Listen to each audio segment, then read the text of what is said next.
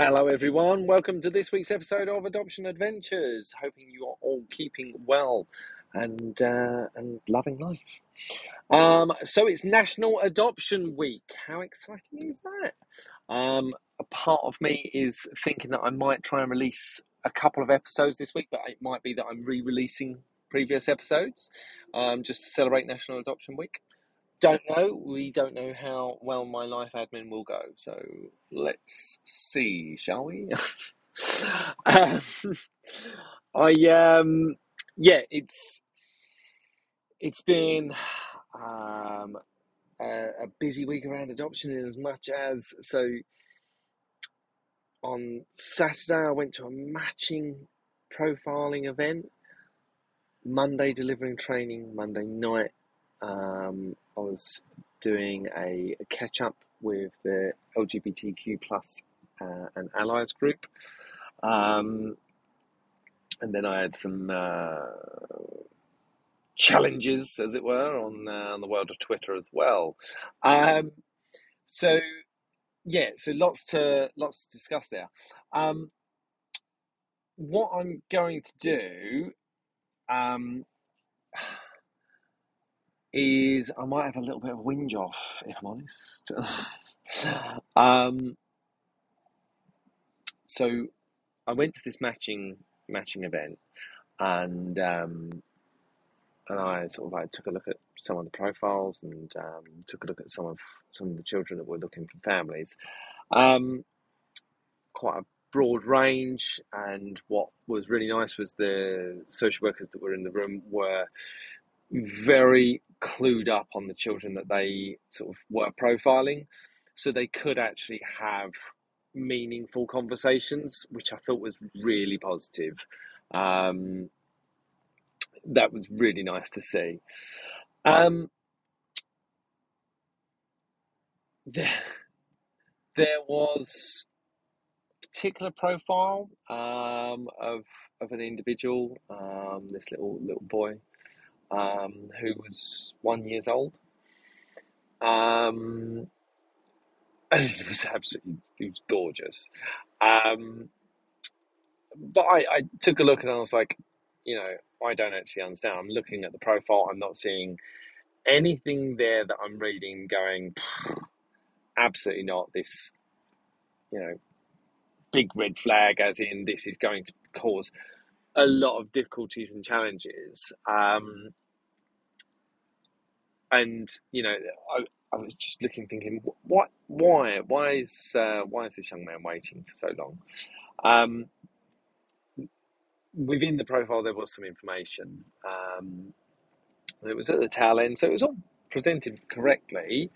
But at the tail end of this report, it gave an indication about sort of a health condition for the birth mum.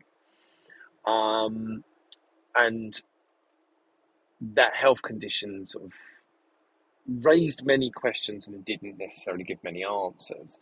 I'm being elusive with what I'm saying here because this is someone's personal information. Even though I'm not able to give you any names or anything, it doesn't sit right with me to go into more details. But what that then sort of came about was that there are many words on profiles that will naturally cause people to have, I'm going to use the term, a negative reaction, or perhaps sort of a reaction of, oh, I don't really know enough about that, therefore I'm just going to withdraw my interest. And I actually said that as an agency and as a regional agency, we have a bigger responsibility to educate our adopters on all of these things, and to bring our adopters into a mind space where they understand what all of these diagnoses actually mean. Because we talked previously, the term autism can sound absolutely terrifying if you have no knowledge and no working knowledge of autism. But autism is such a huge spectrum, and it means so much more. But how often has a doctor looked at profiles, seen the word autism, and gone, actually, it's probably out of my sort of skill set to be able to manage that. I'm just going to sort of like not put my name in the ring there. Now, I hold zero judgment for those individuals that don't feel that they can manage those needs. I would much prefer that than someone thinking they can when they know that they can't. But I do think that there's a bigger responsibility here that agencies should be looking at that and helping to offer extended training, further understanding, further development on what this looks like and what you will be able to do to support, what support is out there for you, all of those things. So that's important. That is really, really important. I then got chatting to some adopters that had come on to some of my training, who I sort of spoke to them. Hey, how's it going? And they said, do you know what? We are actually having a really rubbish time of it. And both of these adopters, they are just sunshine, just joyful sunshine. So to sort of see that as a response, it was like, oh, that's not good to see. What's happening there? And sort of spoke to them and said, you know, what's going on there? And they said, oh, we made an inquiry on Linkmaker about a particular child, and we've been essentially messed around for 16 weeks, whereby the social worker has not come back to them, then come back to them and said, sure, I'd like some information, then gone and said, maybe we should meet. And they have organised and cancelled this meeting several times. And there's more details, but again, I don't want to sort of divulge information without being allowed to. This couple had been genuinely messed around, and the level of service that they had received was appalling. But more to it, the social worker that was not delivering their work, I am so angry to hear that, because there is a bigger conversation to be had here about accountability. There is also a bigger conversation here whereby we look and say, we are all vastly aware that social services are under-resourced and overworked. But when you hear situations like that, in my argument, that is not someone who is overworked. That is someone who is not doing their job properly. And as a result, they're causing other people to have to pick up on their work. So that's poor resource management. Like I said, I told you I was going to be moaning. But I'm looking at that person going, you are amplifying the issue. You are making the issue worse. And I believe that there needs to be accountability. And I believe, certainly in this instance, now I've got very limited information, but the information I have, I look and say there needs to be accountability to the level of, actually, you should be removed from your job, because there is a child at the end of this who is looking for a family. They are now moving into an age bracket that is considered too old, and you've got a number of families expressing interest that you have not explored for 16 weeks. This poor child is waiting, and they shouldn't be. And I'll be honest, that really raged me, because I can accept when workloads are heavy, blah, blah, blah, blah, blah, and when we're struggling, all of these things, I can accept that there are some children who will wait longer. I don't like that, but I accept it is a reality. A child should never be waiting longer because a social worker isn't doing their job. That should never be a cause for a delay.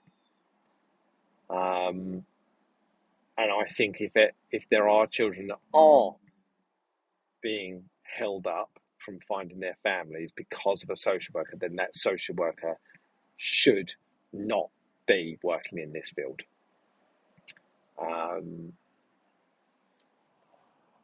And this was a wider conversation, and I was like, okay, yeah, I'm going to raise this. I then spoke to another couple who told me that in their words they consider themselves mature adopters. I think they were maybe in their 50s. But in their words, they said, we're mature adopters. We have expressed that we would like to look for an older child, and we have been pushed back by our social worker. Our social worker has encouraged us continuously to go for a younger child.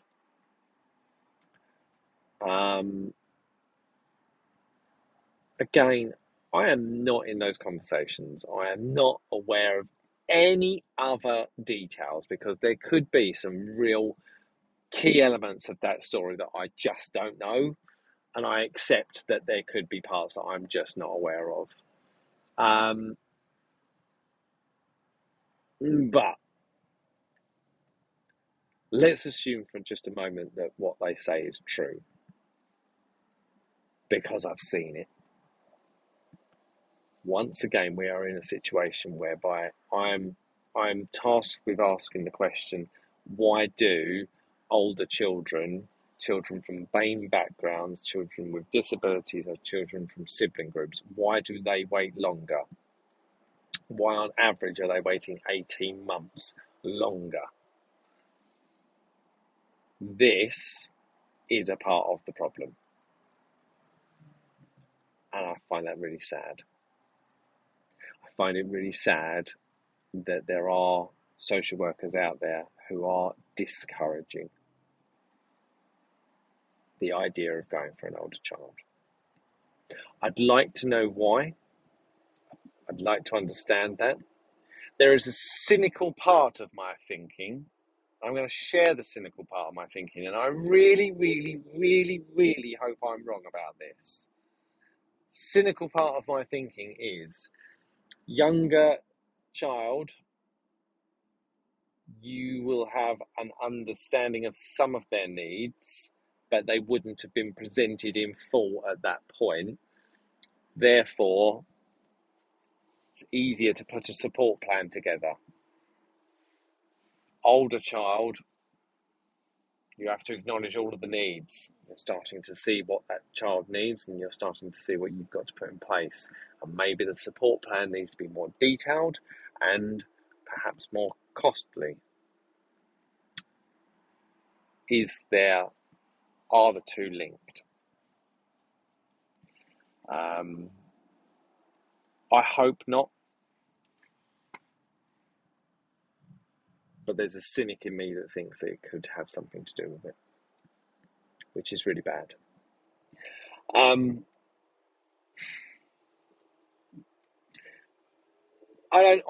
don't want this to be an entire whinge episode, but I do want to bring to you the real stuff that I'm seeing. The other reality that I saw was I went to a profiling event, and there were 30 adopters, either approved or close to being approved, who were attending an event whereby 30 children were being profiled. Of course, it's not one for one, but it holds that as a possibility. And as I went round the room, I saw many of those children having a doctor's names next to them of making an inquiry and wanting more information. Let's just say one match is made. Pretty cool, right? I think these events, I think they can seem quite scary, quite daunting, but actually, I think they're wonderful. I think they're wonderful because it just opens up a different door. It just starts a different conversation, and it gets people in a room with different adopters, different social workers, and just exploring different concepts. They can start to ask some of those questions about medical diagnosis and saying, what does this mean? Explain it to me, and they can get a bit more information. And I think that's really exciting. So I know I've whinged a lot, and I apologise for that. I'm hoping that this is kind of like the positive at the other end of that. Yeah, I'm really hopeful that I'm going to hear that there's been some matches or at least some links made, which is going to be really exciting. I'll keep you apprised of that. We shall see if later in the week I release more episodes.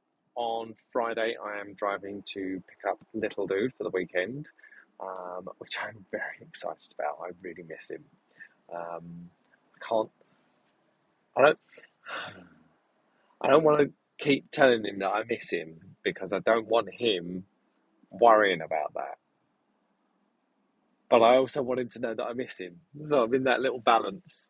But yeah, can't wait. Literally can't wait. I'm going to squeeze him. I may crack a rib. But yeah, thank you as always for tuning in, having a listen. Hope it's been an interesting one. Hope it's not been too negative. I'm so sorry. But yeah, I look forward to catching up with you again, either later in the week, or you might hear a repeated episode. Who knows? Let us see. Until then, though.